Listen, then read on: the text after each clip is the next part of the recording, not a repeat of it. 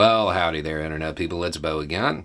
So today we are going to talk about Texas and pardons and promises and new developments and shifting narratives and how the change in narratives probably isn't over yet because there's still a big piece of information that doesn't seem to have hit the media yet, and it's going to matter in Texas.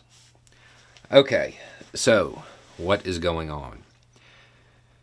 Back in 2020, there was a demonstration, a BLM demonstration in Texas.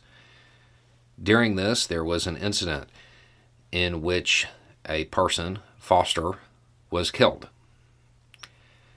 The shooter went to trial and was convicted. The governor of Texas basically almost immediately said he was going to pardon him. Information came out after that regarding the contents of the shooter's phone that had a whole lot of stuff that I think a lot of people would consider racist. People are asking, what's Abbott going to do? He's kind of painted himself into a corner. Okay, well, let's look at the framing, and let's look at it from the point of view of Texas. The framing is that the shooter, an Army sergeant, killed a leftist, communist, socialist, Obama-loving BLM protester. That's the framing. Okay. Now, the messages have come out, but let's be honest. I'm not saying that all Republicans are racist. I am saying that most Republicans decided being racist wasn't a deal breaker a real long time ago. So that's not going to hurt him, I don't think. As it stands right now, I think Abbott will probably still go through with the pardon. But there's another huge piece of information that the media really hasn't latched onto yet that I think might change things. Foster, the victim, wasn't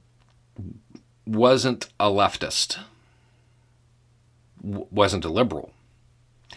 In fact, he was also a right-wing veteran. No joke. I know that's not the narrative. I know that that's not the information that went out initially, and it doesn't seem like it ever got corrected. But Foster was in the Air Force, and he was a libertarian. He was anti-authoritarian right. So much so that if I'm not mistaken, I think the Libertarian Party at the time actually tweeted out mourning his loss. He was right-wing.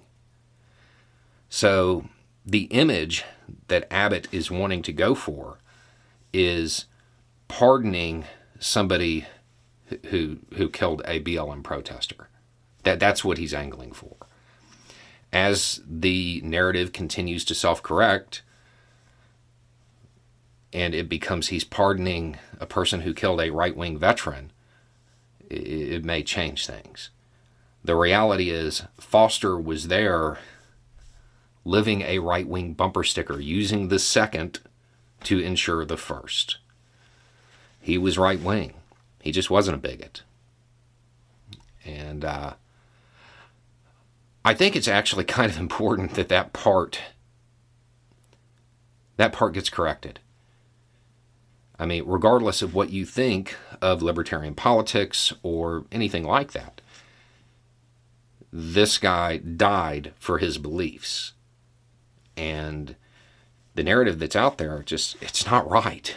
He was not a leftist. He was right-wing. And he was there because he understood the habit of state violence, typically being visited upon marginalized people first. I think as that information comes out, it will make it harder for Abbott to go through with this pardon. Because it really changes the dynamics in Texas, and that's what this is about. it's about shoring up support in Texas. My guess is that he's considering running for president. But yeah, Foster wasn't a leftist. Was not a leftist. He was a right-wing veteran. That's who was killed. Not some mythical enemy of the people of Texas.